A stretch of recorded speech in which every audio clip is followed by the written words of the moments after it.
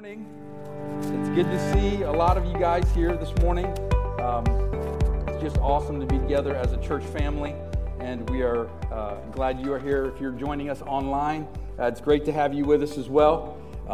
Have you know, this is we got one other about 3 years ago, but I need to tell you this because it was a thank you to the whole church that this Tuesday we held our presbytery meeting. And I want to let you know, we didn't get in any trouble. I mean, that's a big deal. I mean, people know that I am not good with logistics. And I was just waiting. Oh, I had it on backwards. I was just waiting for me to have some massive, brain aneurysm where I would just, forget something and the whole meeting would go, and someone wouldn't be ordained or something. And we'd lose our charter as a church, or I don't know. But we didn't. I think it's because we fed them Panera for breakfast and lunch. And everybody loves Panera. Amen? Yes. So we've been walking through this great passage in the book of Hebrews 11. And I think it's important, when you're a part of a family, is it not important that you open up your family album? And you every now and again, you turn back and you see pictures of you and your family when you're 3 and when you're 8, when you're wearing tube socks up to your knee and sisters are wearing jelly shoes, and you have these moments and your weddings and your big anniversaries and your Christmas mornings, and you remember.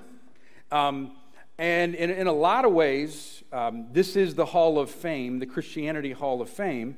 These are not perfect people, but there are people that profess faith in Christ, believing in what they didn't see. But it's I want you to see it that way. It's important for us to go through our family album. And so let me take this time to offer a challenge to you. If we go through the people of Noah and Abraham and Enoch and Abraham, Isaac, Jacob, and Joseph, if you don't know those stories well, read them. Read through your family album, because that's what it is. We are in the line of Israel, and to get to know this story is so important. Because many of us think our story started, as Christians in 1776, and it didn't. It started way back. And if you go through the story of the scriptures, but then you come to Jesus and the end of the New Testament, then there were groups of people that fought hard to defend the Bible, to defend the Word of God. There were all kinds of heresies throughout church history that said, you know what they said? They said Jesus is really not 100% divine. Or some people said he wasn't 100% human. That he was, when you looked at him, he was kind of a mirage. He wasn't real. And there were big councils in Ephesus and Constantinople, Nicaea, they would say stuff like this: there was a time when Jesus was not. No, Jesus has always been. There has been no beginning and no end. And this, for the scriptures, particularly for the Old Testament, this is a family album. And to read the story of the Bible, but also church history, remember, that is our album. That is our family album that we're called to know well. And so we ended last week with Abraham. And this week we'll start, we're actually going to look at Moses, but here we go. By faith, Isaac blessed Jacob and Esau in regard to their future. And what we know about this is that Jacob, his name becomes Israel. We know this. Esau, he is red-haired, becomes the father of the Edomites. Who is an Edomite? King Herod. It follows you all the way to the New Testament. And Jacob defeated Esau, or Jacob was blessed over Esau, just as Jesus was blessed over Herod. By faith, Jacob, when he was dying, blessed each of Joseph's sons and worshiped as he leaned on the top of his staff. By faith, Joseph, when his end was near, spoke about the exodus of the Israelites from Egypt and gave instructions concerning the burial of his bones. In other words, he said, here's what I want you to do. Take my bones to the promised land, because I know we're going there. I want you to bury me there. I know it hasn't happened yet, but imagine that type of mindset if we have that right now. What can you not go through that you're going through right now? What can you not make it through when you know, right? Hey, no, my bones are going to be buried there because I know the promised land, we will take it. When we think and have faith like that, and then we come to, the major figure of Exodus and really on the first 5 books. By faith, Moses' parents hid him for 3 months after he was born because they saw he was no ordinary child, and they were not afraid of the king's edict to kill baby boys. By faith, Moses, when he had grown up, refused to be known as the son of a Pharaoh's daughter. Now, I want us to look at this idea of endurance, because I think we need it now. We don't know what's going to happen in the future. We don't know if there's going to be a vaccine that's going to be coming, and hopefully, the prayer from what I read and hear, maybe by the spring, there'll be a difference. But we need perseverance right now, and we need to set a pace that is doable. But the only way we can set a pace is to leverage what? Leverage faith. And so Moses. Think about Moses when he was a Jew that was basically adopted by Pharaoh's daughter, right? On the banks of the Nile River. Here comes this little basket. And he was brought into power. And then it says Pharaoh, during that time, had gotten nervous. Why? Because the Israelites had multiplied. And so Pharaoh's looking at all these Israelites, and he's thinking, no way. And so he turns them into slaves. And he says, we're going to take free slave labor, and we're going to leverage this for the expansion of Egypt. And so he began to oppress them, and he began to exploit them. And then you think about Moses, by faith, when he grew up, he refused to be known as the son of Pharaoh's daughter. Here's what he does instead. He chose to be mistreated along with the people of God rather than to enjoy the fleeting pleasures of sin. Now, he decided he could have been, hey, I'm just going to deny my people. I was raised in Pharaoh's court, and I am going to just experience power. I've been born with this silver spoon. I'm going to live in this. But what we realize is when he chose to be mistreated, when he chose to enter into a hard time. You know what that did in Moses? It created an endurance, because his suffering, his choice to endure, his choice to enter into suffering, right? He, out of that grew endurance. Because obedience to God in these moments, when you have a different choice, it looks like it's going to lead to disaster. To see yourself and to decide, you know what, I am going to leave. I'm going to look at this, Midianite that's actually oppressing my people, and then we know Moses kills him. Moses, in a fit of rage, this is a murderer, right? In the hall of faith. I think that's important to note, that he is in the hall of faith, and he committed essentially manslaughter, right? He was so enraged that he killed this Egyptian. And then Pharaoh finds out, and he leaves. Now imagine you're about 35 years old, and you leave, and you realize, okay, I'm not going to be used the way I thought I was going to be used. And you go through all of your 40s, and all of your 50s, and all of your 60s, and all of your 70s, and nothing has happened. And you think, I am not, I'm over here, I've got this little life way down south, it's kind of southeast in Midian, and nothing is really going to happen. I could have trained in Pharaoh's court, but I'm not. I need to honor God. And then God says to him, when he's 80, essentially, these next 40 years, you're going to change the world. I'm going to use you to change the world. But remember, you are going to do things that you're not going to consider possible. And you're going to engage in suffering that you didn't even know you could engage with. But so he decides suffering builds endurance. And then in verse 26, the writer of Hebrews says, he regarded disgrace for the sake of Christ as a greater value than the treasures of Egypt, because he was looking ahead to his reward. I mean, this is the way he saw it. Let's go to the next slide. That disgrace for Christ, right, for him, right, was greater. To not deny his Lord, to not deny the promise that was given to him. I cannot do that. And I would rather, right, give up Egyptian treasure. How does that apply in your life right now? What does it mean to be Christ-like right now?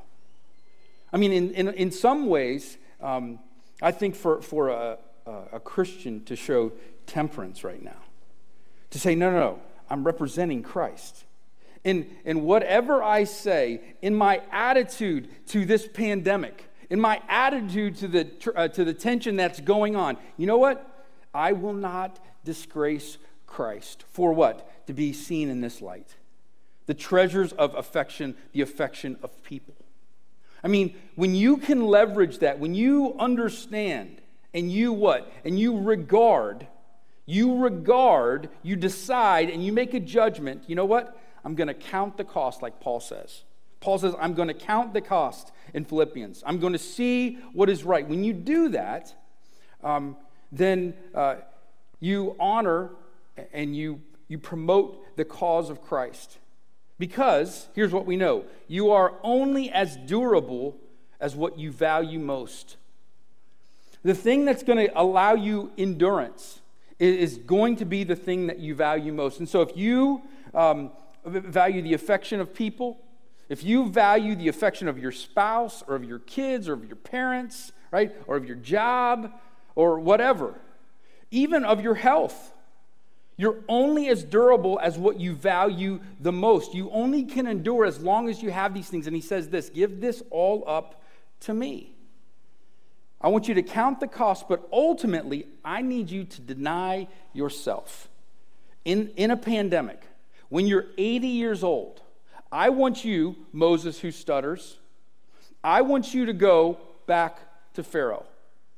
And, he says, well, then give me a sign. And so his staff becomes a snake.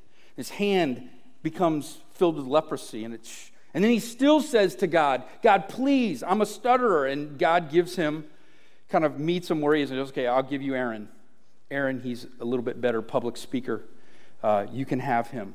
But you value me, Moses. You endure because you're only as valuable or you're only as durable as the thing that you love the most.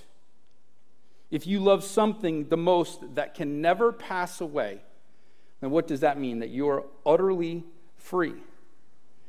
And so, does it really matter ultimately what you look like? Do our bodies, are they going to be durable? No. We can't love those things the most. And so here's what Moses did. By faith, he left Egypt, not fearing the king's anger. He persevered because he saw him who is invisible. What do we know? That he's roughly 80 years old and he's, waiting for God to do something, and then the burning bush happens. And he, I am who I am. He takes off his sandals and he says, okay, I'll follow you. He didn't fear ultimately the anger of Pharaoh. He persevered because he could see with faith. He could see the invisible. And my question to you is, during the week, are you seeing God? I mean, the key to seeing God work and to seeing his movement is to be involved in hearing his word and doing things of faith and praying to God. When you're involved in those practices, when you're getting up and you're doing your devotions, when you're spending time with God, when you are doing that spiritual workout, you know what happens? I mean, I tell you what, your lenses, right? Your lenses get so clear, and you begin to see what God is doing. But I know for many of us, when we don't engage in the practices of our faith, practices of believing in what we cannot see, when we talk in a closet to an invisible God, ironically, he becomes visible. Ironically, that's the very thing. Here's what I want you to do, Moses. I want you to go down to the Nile and show these, Pharaoh and these, Egyptian prophets that the Nile River is going to turn to blood. Will you believe in invisible? I want you to tell them that frogs are going to infest the world. I want you, but they're not going to be in Israel's part of Egypt at all. I want you to tell them that gnats are coming.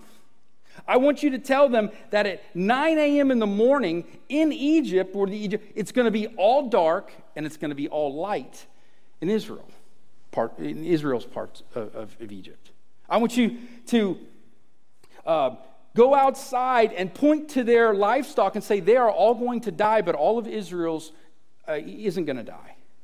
I mean, he had to believe what? He had to believe in the invisible. But as he did that, as he said, okay, I know. I mean, we know Moses lived till he's 120. To think his last 40 years would be this profitable. You had to believe. It's when Abraham and Sarah laughed. Sarah, I'm too old. There's no way. No, you have to believe, right, in the invisible. I mean, imagine. We're getting ready to walk to Christmas morning. Imagine, out at night, and all of a sudden God pulls back the curtain, and the Hallelujah chorus starts singing to these shepherds. Glory to God in the highest. Peace, goodwill to men. It's coming. He is coming. See, there are things going on that you cannot see. Do you believe that there are angels? Do you believe that there are demons? Paul says we should be fearful most of this invisible world. By faith, he left Egypt, not fearing the king's anger. He persevered because he saw him who was invisible. And it was that faith, because we already know without faith it is impossible to please God. What steps of faith are you taking? Have you taken this past week? I mean, one practical way to practice faith and to believe in what God is doing is to share your faith. Just simply tell a non-believer about your faith. In those moments, right? God says it's those moments that I'm using. The fields are wide unto harvest, but the laborers are few. When's the last time you did that?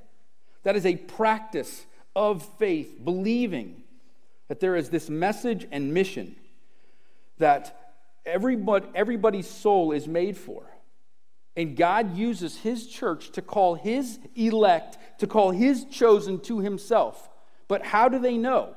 They have to hear it. They have to hear the gospel. When's the last time you are his ambassadors?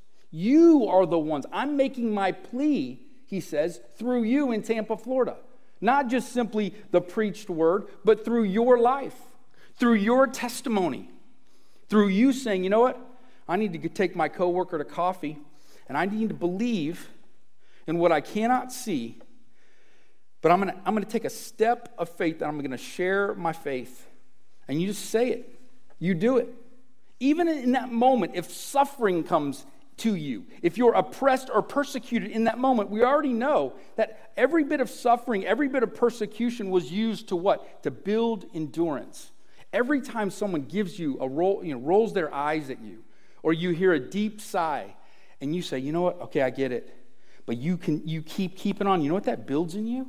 You know the strength that builds in you? We're called to be these types of Christians. And so he left Egypt, not fearing the king's anger. He persevered because he saw him who is invisible. And then imagine after the 9th plague, God says, they didn't know what a Passover was yet. This was the first Passover.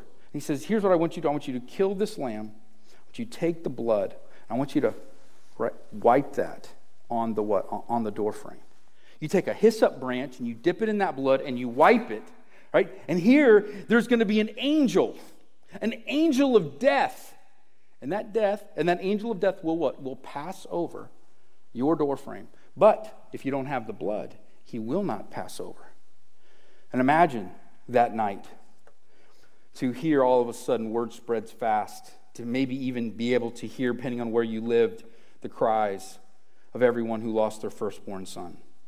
Imagine that.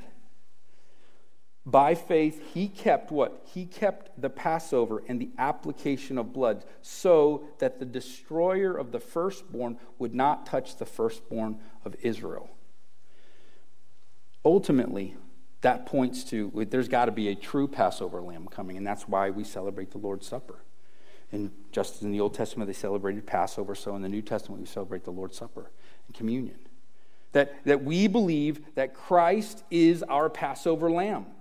And that just as Abraham had to have faith that the blood of this lamb would cover him from the angel of death, so we have to do what? We have to believe that the blood of Jesus covers us from death, from the angel of death that comes for each one of us. And so we can legitimately say that when we pass, we simply are what? We are going to sleep. That's all it is. We're not dying. We will never die. We just will sleep. And here's what we know. The souls of believers at the moment that we pass go up into heaven. And our bodies go into ground. And when Jesus comes back, what do we believe? We believe that soul and body, perfected body, come back together and everything is made right. All of this points to what Jesus had done. And so in that moment, when you say to yourself, if you're in this moment of crisis and you want to live by your feelings, right? And your boyfriend says, it's time, let's go, we're going all the way, right? Or, we're gonna start being sexually active, and a high schooler says, no, I'm not gonna do that. I'm gonna believe in what my body, is telling me to do, but I know I have sin inside, and I'm gonna act by faith. When you decide to share your faith, when you decide to stay in your marriage, because what you see, but we know God hates, right? He hates that divorce. And you decide to stay. And you believe, God, you're working. When we make these hard decisions, when you say, you know what, kid, son, daughter, I will not let you go out with that group of friends. When you look at your mom and dad and say, Mom, Dad, look, I can't have you do that anymore.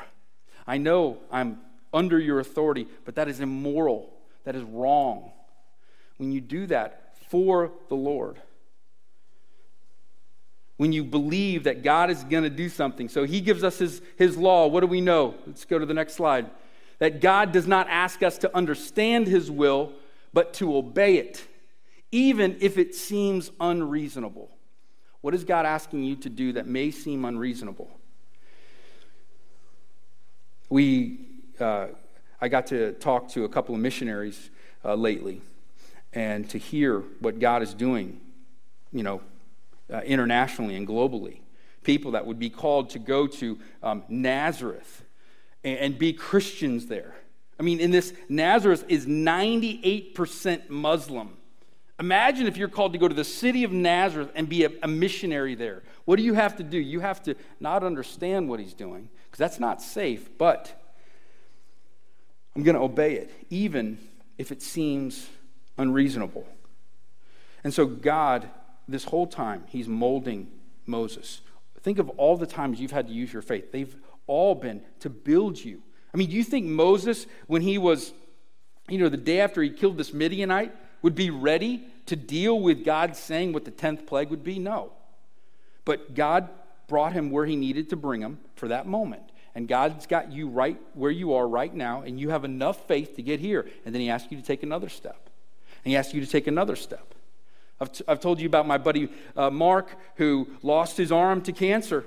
And he comes back my senior year without an arm, and he goes, God's word is a lamp unto my feet, and it's not a spotlight, and we want it to be a spotlight. Because here's what he knew. If I knew I was going to lose my arm, 2 years before I lost my arm, I would have gone crazy. But God was enough for me when I needed it. And that's what he did with Moses the entire time. And he does this, and he brings him to the 10th plague, and then what? And then here he is, the last verse. The last verse reads, by faith, what? By faith the people passed through the Red Sea as on dry land. But when the Egyptians tried to do so, they were drowned. Imagine the moment where Moses looks back and he sees Pharaoh, and he looks forward and he sees a Red Sea. What are you going to do, God? You have to part the seas. You have to do something, God. You told me I'm going to lead your people out of bondage. You told me, God, you told me to obey me and that you would come through, and he does. We're not going to always be able to understand the situation that we're in, but you leave all the consequences to God, and we obey him, and we act in faith. So when you walk through a little of the story of Moses, where does that leave you? If you could, be up here and challenge our church, what would you call us to do? What does our church need? What do you need individually? What does it mean for you to live like Moses? Not a perfect man, but a man who was able to get past the idea that he murdered somebody. For many of us, I bet you we wouldn't even allow ourselves to do anything for God if we murdered somebody in a fit of rage. We would hate ourselves so much that we would say, no way you're going to use me, God, because I want to punish myself. It's the exact same thing that David did when he dressed himself in black and he beat himself after the child was lost and he had committed adultery with Bathsheba. And he did it for a week. But then it says all of a sudden the next day, David woke up, he took a shower, and he wore all white. Because what did he believe? He believed that he was cleansed. He believed that he was forgiven. And that God was still going to use a broken vessel. And that's the story of Moses. How might you take a step of faith? How might you believe in what you do not see, but actually take a step of obedience and you take action for that? Let's, as we think about that, let's ask God to be with us. Let's ask God to move in our hearts and prepare us as we come to take the Lord's Supper.